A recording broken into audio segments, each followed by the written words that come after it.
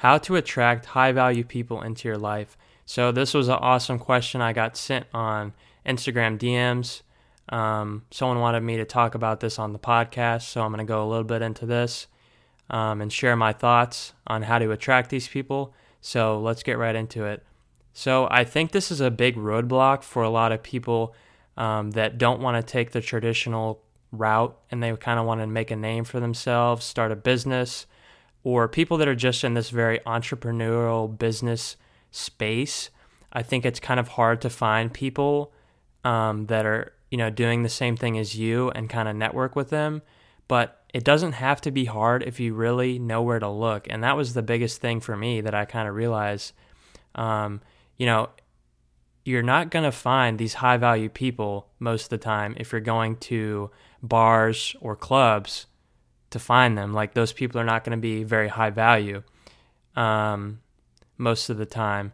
And it's the same thing for, like, example, a girl. Like, if you're going to try and find a girlfriend that's going to be extremely loyal, have your back, and that you would potentially see yourself having a life with, probably the best place to go would not be a bar or club to find a relationship, right?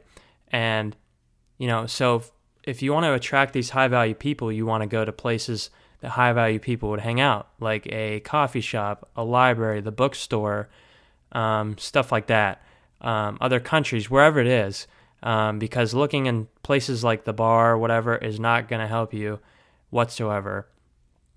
Another thing that I've really found is social proof is a huge thing, because if you have a very presentable Instagram that looks professional, you look high value on this Instagram, it's very easy to network with people on Instagram. And I've made a ton of friends now through Instagram, kind of just getting to know them, hopping on a phone call. We chatted up, and then now we're friends. We keep in touch. And yeah, it's great. So I think that social media in that aspect can be really good in making friends that way.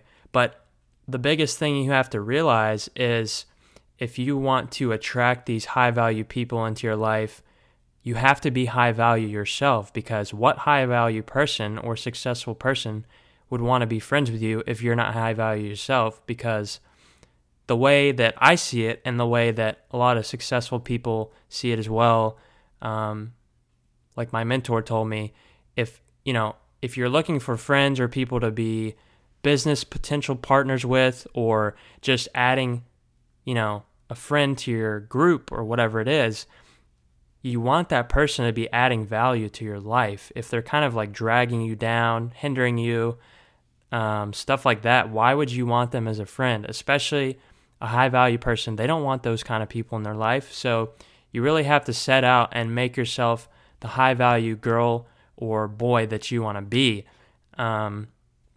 So with that being said, guys, that's what I have to say on this topic. I appreciate the DM. That was an awesome question to ask. But with that being said, guys, I hope you guys have an amazing rest of your week. If you guys have any things you would want me to talk about on the podcast, just shoot me a DM. My Instagram is Lars Raymond on pretty much everything. So yeah, guys, I'll see you next on the next episode. Bye.